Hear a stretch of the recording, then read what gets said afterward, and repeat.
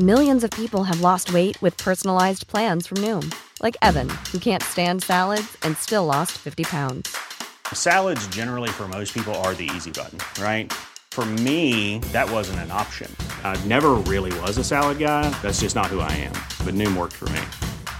Get your personalized plan today at Noom.com. Real Noom user compensated to provide their story. In 4 weeks, the typical Noom user can expect to lose 1 to 2 pounds per week. Individual results may vary. I'm Sandra, and I'm just the professional your small business was looking for. But you didn't hire me because you didn't use LinkedIn Jobs. LinkedIn has professionals you can't find anywhere else, including those who aren't actively looking for a new job, but might be open to the perfect role, like me. In a given month, over 70% of LinkedIn users don't visit other leading job sites. So if you're not looking on LinkedIn, you'll miss out on great candidates like Sandra. Start hiring professionals like a professional. Post your free job on linkedin.com/people today. There's never been a faster or easier way to start your weight loss journey than with PlushCare. PlushCare accepts most insurance plans and gives you online access to board-certified physicians who can prescribe FDA-approved weight loss medications like Wegovy and Zepbound for those who qualify. Take charge of your health and speak with a board-certified physician about a weight loss plan that's right for you. Get started today at plushcare.com/weight loss. That's plushcare.com/weight loss. plushcare.com/weight loss. On this episode of Headstrong, I've teamed up with Actors Warehouse.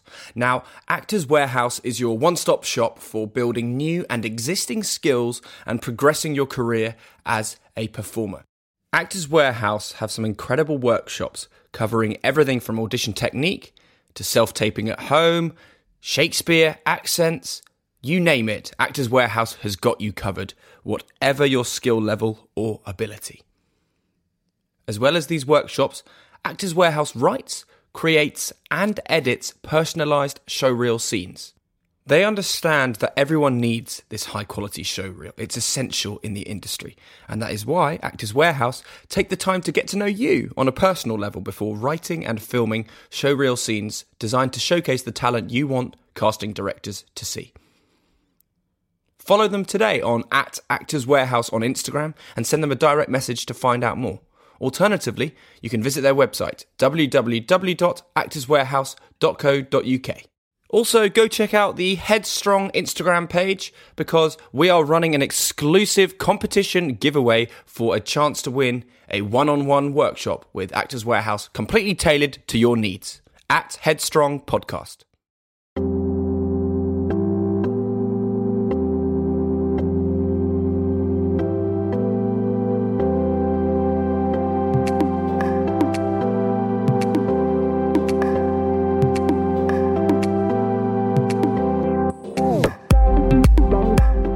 Hello, you're listening to Headstrong, hosted by me, Louis Strong. Every individual on this earth has a unique journey and story. On Headstrong, I sit down with individuals in the public eye to talk about exactly that, their unique story. And I want to talk to them about their careers, their childhoods, their lives, and the highs and lows of everything that has happened to them. And I do this because I want you, the listener, to not only hear these inspiring stories and their interests, but I also want you to understand what it means to be headstrong. On this episode of Headstrong, I sat down with actor Celine Buckins. I've known Celine for a few years now, and I wanted to talk to Celine about her career as a child actor, and also her immensely successful career to date already in programmes such as Free Reign and Warrior. I also talked about the creative industries and her adoration for the film industry and indeed the creativity within film. We had a hugely interesting conversation and I hope you really enjoyed this episode. If you do, feel free to share it with your family, your friends, onto your social media and beyond. Every listener helps this podcast, and I really hope you enjoy this episode. Celine, thank you very much for taking the time to talk to me on Headstrong today. I very much appreciate it. My pleasure. How are you? How's it all going? Because we find ourselves now in about halfway through the second lockdown as we record this, so mid-November. Where are you at the moment? I'm at home in London, which is where I spent the whole of lockdown. So, yeah. The first one as well? The first one as well, yeah. We actually moved into this place 2 weeks before lockdown happened. So sort of, it feels very lived in now. It feels like we've lived here for years and years because we've probably spent the same amount of time that we would spend here over like 3 years. Oh my word, you know those four walls very well. Yeah, very, very well. Very well. In that first lockdown, I certainly found it quite interesting to have that. I mean, I know that it was a long time, like almost 3 months, and I found that time quite reflective and quite enjoyable to an extent anyway. How did you find that time, because everything literally shut down so drastically? Did you enjoy that time for potentially self-reflection or an enjoyable time to maybe have a break from things, or were you a little reluctant to do that and wanted to keep things going? So I think I deal quite well with being on my own. Like I kept in touch with people quite like intermittently, but I actually weirdly didn't find the lockdown that different to being between jobs as an actor, because it's so, the way that the industry works, you can be working for 5 months on something and then have 4 months off. And so having to sort of self-motivate and be like, okay, well, what am I going to do with my time is something that I think actors are quite used to. So I carried on sort of business as usual. And I started writing about a year ago.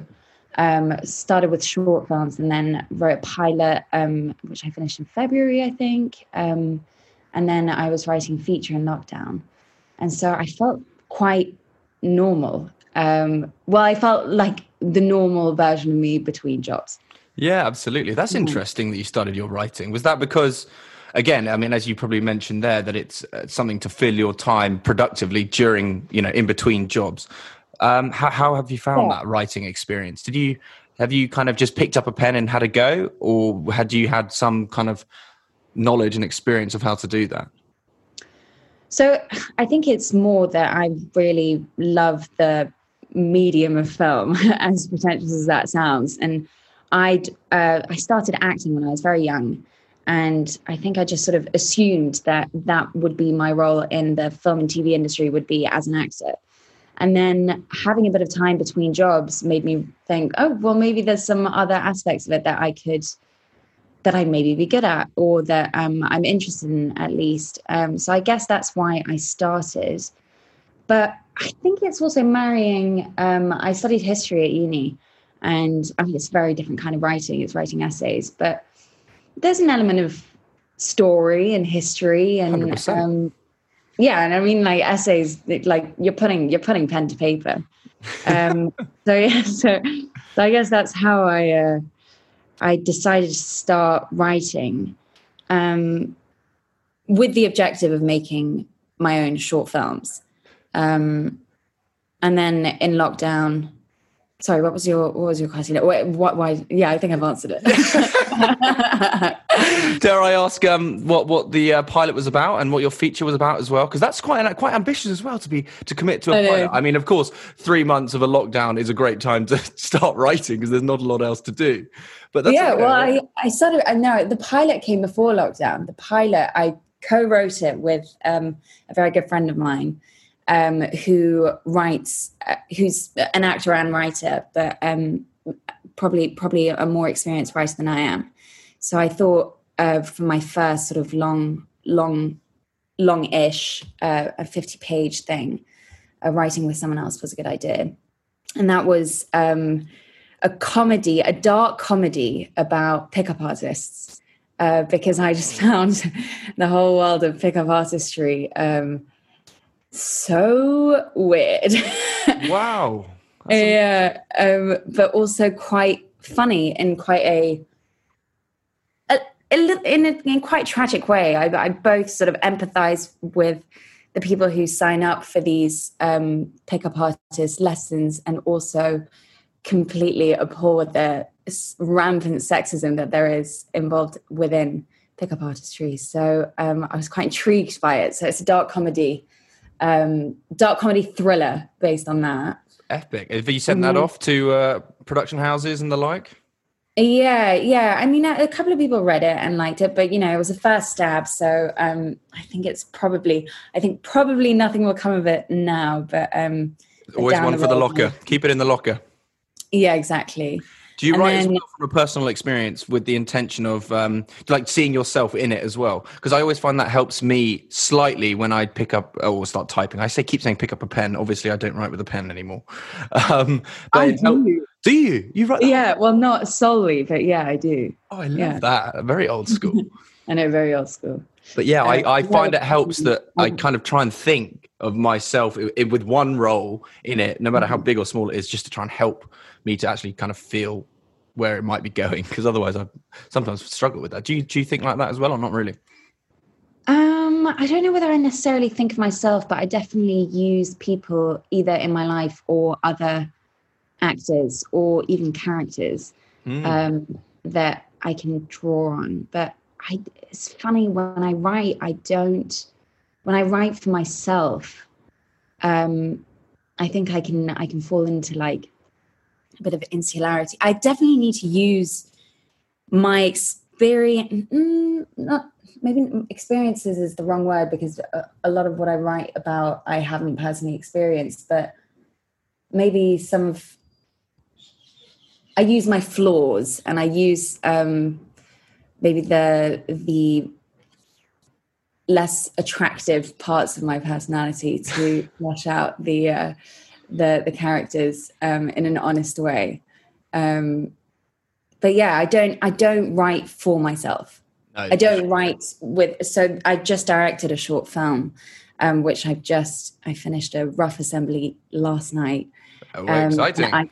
Yeah, very exciting. We're also very a learning curve for sure. But I wasn't in that. Well, actually, I'm an extra in it but that was more a product of lockdown, trying to keep numbers on set down. Like most in lockdown, I probably watched far too much TV than I could probably say I've watched for my entire life. Do you have any notable mentions that you watched? Obviously, you love, as you say, you love your film, and from the poster on the wall, I can tell as well. Oh, yes. Yeah. In Bruges. It's a classic. Absolutely.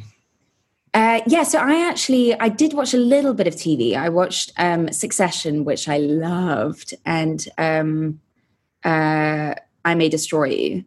But then mostly I watched film. I sort of saw it as an opportunity to really delve into like all these classics and all these films that had been on my watch list forever. And I mean, my watch list was like, I don't know, so long. You could literally like scroll down forever on the notes page of my phone. So I just cracked on with films, and I think I've watched like a film a day. Wow. So, yeah, I've watched a lot of movies. Okay, you must have a notable mention that I haven't seen and a number of people have not seen that they need to watch. Got to be something you can pluck out. Yeah, I mean, I do. I've got loads, but I'm trying to think. I always struggle to pick out like one favorite. Yeah, that is unfair. I might just go within films that I've watched recently. Okay. I watched a film a couple of days ago called The Girl on the Bridge. Okay. Which is a French film, and it is absolutely brilliant. It's shot in black and white, and it's very, very, very funny, very well written, but also completely. It's about a knife thrower. And I don't know if that's a technical word, but and it's basically a love story, but a very sort of very slick and very very sort of acerbic humor. I mean, I highly recommend that. Okay, well, add that to the watch list, but I will most definitely be putting on the subtitles. But for you, I know you don't need it. Yeah, well, I actually did watch it with subtitles, but that was because the version I had didn't have the option to take it off. Oh, there we go. Yeah. We have to talk about your latest role in Warrior. Mm-hmm. You play Sophie. How did you find that experience? Do you want to just explain a little bit about the series? It was really such a great experience. So I joined in the second season. It's based off Bruce Lee's writings. So he wrote this sort of outline for a TV show, which takes place in San Francisco in the late 1870s, beginning of the 1880s. And it's basically covers the run up to the 1882 Chinese Exclusion Act, which was, completely racist and banned all immigration from China, and was was a very controversial topic at the time. And in San Francisco, you had a big Chinese population linked to the gold rush, but also because that was the port of entry coming from China. And there were Tongs, which were basically crime families who were basically gangs. And there was a huge amount of violence there. Within Chinatown, there was also opium, prostitution. And so the series takes place in this world. And so it's Shannon Lee, who's Bruce Lee's daughter, is the producer on it. And so it's sort of bringing his vision to life. And the role that I play in it is the mayor's sister-in-law. So I played Joanna Vanderam's character's sister, and who's an idealist and very plucky, thinks she knows more about the world than maybe she does. And she gets involved with a man called Dylan Leary, who is part of the Irish working class who want the Chinese out because there's a whole they're stealing our jobs argument, which sounds quite familiar. Well, if that hasn't painted the picture for anyone listening, I don't know what will. This episode is sponsored by Actors Warehouse. Now, Actors Warehouse is your one-stop shop for building new and existing skills and progressing your career as a performer. They have one-to-one workshops, and they are the perfect way to build up the skills you need to succeed as a performer. The best part is, you can tailor the workshop to specifically hit the areas you need work on or to improve. Actors Warehouse also do personalised show reels, and they are the perfect way for you to take control of the way casting directors view your talent. Are you stuck in a typecast? Or have you always wanted to take on a certain character or role and never had the chance to? Well, this is the perfect, highly collaborative opportunity for you to explore what you can do as an actor and fast-track your way into the eyes of a casting director. Now, Actors Warehouse puts the client at the forefront of their business, and that is exactly why they take the time to get to know you and your unique requirements as an actor before delivering their one-to-one workshops or creating these personalised showreel scenes. And I believe this personal touch is one of the reasons that they're so fantastic. Go follow them today on Instagram at Actors Warehouse and send them a message to find out more. Or visit their website, www.actorswarehouse.co.uk. You talk so well about that, like his history in general. It's clearly such a love for you. How do you find it playing a role, as you said there, where it's kind of set in a time that is so non-relatable to the present day? How do you go about doing your research into playing those kind of roles, and in particular Sophie? Well, you say non-relatable, but I mean in the context of, you know what I mean, in the context of society. Yeah, I mean, I don't know. I don't find it that. When I approach a historical role, I don't approach it from a necessarily period point of view. I try and find the common points in the personality of the character and how the character behaves. But I do think that I do really like stories that are set in the past, because the past is so rich and there's so many stories that are already out there. And I did study history, so. So yeah, I don't find it necessarily harder to play in something that's historical than something that takes place in the present day. I think from an acting point of view, it's quite similar. How do you prep for your roles? I mean, depending on how much time you have, I suppose.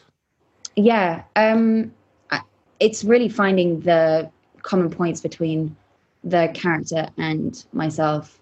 There's a lot of thinking that goes into it, a lot of, okay, how is this situation similar to something that I've been in, or how is this reaction how would I react in that way in my life? What would need to happen for me to react that way, and really putting myself in their shoes in that way. But then also, I think I sort of prep, and then get to the day and I'm ready to throw it all out the window. Because of course, you have to be open-minded. Yeah, exactly. And it depends on, I mean, you rarely get to rehearse in film and TV, but which is a shame. But it does mean that when you get there on the day, you don't know necessarily how the other actor is going to play their scene, and so yeah, you need to remain open to that and react in the moment. Absolutely. So where can anyone catch Warrior on at the moment? So in the UK, it's showing on Sky One, and then in the US, it's on Cinemax. But it's going afterwards. It'll be on HBO Max, which is streaming. I think you can buy season 1 on Prime as well if no one is. Maybe, yeah. Season 2, I don't think will be on Prime, but what do I know? Who knows? Fingers crossed. But as you said there, this isn't your first rodeo in a historical piece. And in fact, with your love of history as well, they kind of go hand in hand, which is fantastic. Which draws me back to your first role, of course, which no doubt you're probably sick and tired of talking about. But this, of course, thrust you into your incredible career that you already have now, and that was playing Emily in Warhorse. Oh, that's very kind. Yes. I mean, it was a brilliant first job. I think. I mean, it was such a fantastic experience. It's sort of one that I wished I had when I was a little bit older, or I wish I could re-experience it now to sort of soak in maybe more of the sort of skill and craftsmanship that was involved on that production. But yeah, I mean, it was a dream first role, and I think that because I was so young at the time, I don't think I quite understood how exceptional a project it was. I mean, I did insofar as I was a big fan of Michael Monfergo. I mean, I used to read his books the whole time, and obviously I was familiar with Spielberg's work because you'd have to live under a rock not to be. But I think I was just really overwhelmed by being on a film set, and so I don't think I appreciated quite how exceptional it was relative to how incredible the filmmaking actually was. Well, as you say, you were still at school when you got the role, and then not only was it Spielberg directing, but some of the cast attached to that are, absolutely iconic names: Tom Hiddleston, Benedict Cumberbatch, Jeremy Irvine. How did that experience come about for you? Because as I said, you were still at school, and probably something like this wasn't on the radar. You were doing theatre at school, and I mean, how old were you exactly? I was 14. Yeah, so you were at secondary school, and just exactly, soldiering on there. GCSEs are on the horizon somewhat. Yeah, and how did this experience come about? So I auditioned just like any other role. I auditioned, got recalled, had a second audition with the horses in the stables, and did the classic actor white lie of I can ride horses. When I hadn't ridden many horses in my life. But and then I got the part, and it sort of happened quite strangely and unexpectedly. And my family isn't in film at all, so they sort of didn't really know what to make of it either. But we were sort of like, okay, this is what I'm going to be doing this summer. Who was your chaperone? So my mum and my dad sort of alternated, but then I also had a chaperone when they couldn't come. I also had a chaperone who I hadn't met before, but who was lovely, called Donna. And yeah. Was that during term time, or was that conveniently in the holidays? I'm not sure. It was during the holidays, but during term time, during the summer term, I would often at the end of school get whisked away and have horse riding lessons. Love it. Which was really fun. Yeah. Which have proven very convenient in your career. Yeah, so I've done a strange amount of horse-related jogs. I can now say that I'm a decent rider. I couldn't when I first started. I definitely lied about that, but now I can sort of say that with some confidence. Well, sorry. Oh, no, sorry. Carry on. So the stables that provide the horses and the stunts for Warhorse are the same stables that did Free Rein. So that's lovely. Yeah. Oh, that's really nice. So talking about that audition process as well, I definitely want to talk to you about that, especially now more so with COVID and the fact that face-to-face auditions aren't necessarily going to be happening for some time, and self-tapes are very much a thing. How do you find that audition process when it's a tape compared to a face-to-face audition? Yeah, I actually think it's a real shame that self-tapes seem to be the way that, I mean, of course, now in lockdown, there isn't really any other option, but I can sort of, self-tapes have become more and more of a thing in recent years. And I can see that this lockdown the impact that it will probably have is that self-tapes will become the norm for first round auditions, which I think is such a shame, because you lose that ability to speak about the character and figure out whether your interpretation matches the interpretation that they had in mind for the character. And you get that in the room, even with a casting director, in a way that you can't with a self-tape. But it seems to be how the world's going. Do you feel comfortable sending off 2 different tapes to your agent and saying you take the choice, or do you want to have full creative control on what's being sent to the casting director and producers? No, I do sometimes. It sort of depends on if I think I've got 2 different takes that both feel authentic and are different to each other. Absolutely. But yeah, I mean, I don't think there's a blueprint to how I do it necessarily. But yeah, I think getting a second opinion is not a bad idea. Is your housemate a useful self-tape on-hand individual, or do you have to draw someone else in? So recently with this lockdown, what I've been doing is doing them over FaceTime with people, which is really, really hard. Oh my word.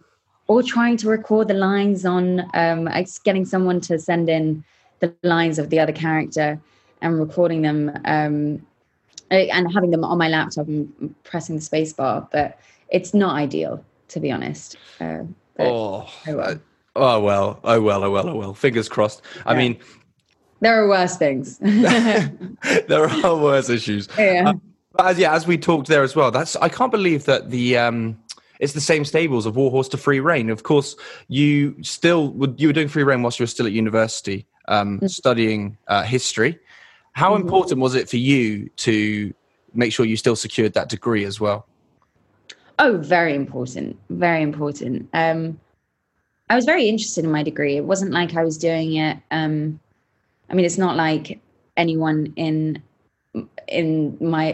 our industry really cares if you've got a degree or not. So it was more of a personal challenge than anything else. And I was very interested in history, and also had exposure to some people, really, really brilliant professors. So I did take it seriously, because I thought, if once I've started something, I need to finish it and do it to the best of my ability. But yeah, I mean, it was sometimes quite difficult combining both filming and uni, but not impossible. How did you find that balance then? I mean, I know that you're as you just said, you're 100% committed to everything that you put your mindset to, but drawing on, because I know how difficult a degree from the university that you attended is, not from personal experience, but from people that I know. I mean, putting in that work and finding the balance between work and study must have been quite difficult. Yeah. I agree. I don't know what else to say. No, completely. And I think it did teach me a sort of work ethic, which I don't think I really had before. But the thing is, if you really want 2 things badly, then you do sort of make it work. I don't know I don't know how pleasant I was to be around. I'd hope that it didn't take its toll on other people. But to be honest, I think I was just a little bit of a hermit. Like, had to just go to the library and when I wasn't filming, just like cram in the hours. Totally. But yeah, I mean, I don't recommend it, but at the same time, I wouldn't do it differently. No, of course not. And it's so important, as you say, that you wanted to do the degree, not because of anything else, because you were actually genuinely fascinated in the subject. Do you plan to continue to utilize that in the future and maybe draw it into some of your writing, perhaps? Well, my degree? Yeah, as in talking about some of the historical periods that you studied. How else would you continue to utilize that in the future? Maybe. Nothing that I'm writing in the minute is very historical, but who knows? You never know. Well, let's talk. I'm really keen to talk about Free Rein, because that was one of the series that I watched in lockdown, because my horsey loving partner insisted we watch it in about a day and a half. Well, that's very impressive. Oh my word! Honestly, I wasn't even allowed to go to the bathroom. Honestly, no. Oh, it was, God, no. I loved it. It was brilliant. It was really, really, really great. What I really want to talk about, as dream roles go, considering you then by that point you must have been horse confident pre-role. No, I'd say that after 3 seasons of Free Rein, I'm horse now confident. You are. I don't know. I think it'd be a bit presumptuous for me to say that I'm horse confident, because I've only ever done it on horses that are trained for the screen, and with the brilliant support of the people at Steve Dent. I definitely like horses, but I'm not a pro. No, of course, particularly with those horses that are trained specifically for film and TV. Yeah, I particularly remember a horse. I think it's in season 3 called Raven. Yes. Yeah, and that is incredible to watch when you actually see a horse like that start actually acting out badly, and that comes out on TV. How do they do that? I mean, obviously, I'm not asking you to give me the summary as a stunt horse trainer, but I mean, I would if I could, but to be honest, that must be amazing to watch, though. I would love to see that. Yeah, it is. It really is. I mean, they know what they're doing. It's really incredible how they can control these huge animals, and they are huge, by the way. Are they? I mean, that particular horse looked enormous. Yeah, and just having horses around cameras is just quite like an extraordinary thing, because there is an element of unpredictability. I guess with any animals, but of course, the size and strength of horses. I mean, you do need to have stunt coordinators who know what they're doing with those animals. But it is incredible to watch, and Steve Dent was definitely due. Is there something to come from Free Rein? Can we expect anything in the future? What, another season? Yeah. I don't think so. I think, unfortunately, that's the end of Free Rein. Oh, no. I know. Oh, no. I'm going to have to relay the news downstairs. I'm not going to have supper tonight. Oh, God, I'm sorry. No, I'm joking. How do you find it? You never know. You never know. But I don't think so. Well, fingers crossed. Who knows? But again, hopefully, there's plenty of things I'm sure to be working on. But in particular, how do you find it yourself, watching your own material back that you've been in? Do you feel comfortable watching your stuff back? And indeed, do you? I will watch it, but I'll watch it once. I don't unless I don't know how helpful it is. The problem is, when you shoot something, it comes out like a year or a year and a half later, and I think there are lessons that can be drawn from watching your own performance. But I tend to always prefer the parts that I'm not in, in the things that I watch. That's always true. That's always true. It's like when you're shooting something and actually you remember the scene that you've done, because you've done about, each shot in that scene about 4 times, and then that's taken a day, but then you don't even know what's actually going on. You've read the script, but you don't know what the other scenes look like. Yeah. Right. Being well credited in the industry now, and of course with your degree behind you, you've got a platform now that is great to be able to deliver and articulate it well, deliver important messages to a degree. How important do you find that, knowing that you do have this incredible education behind you and you have a knowledge of, you just have a great knowledge of life. But how important is it to you to use your platform to talk about particular, not necessarily political movements, but to use your platform for the better?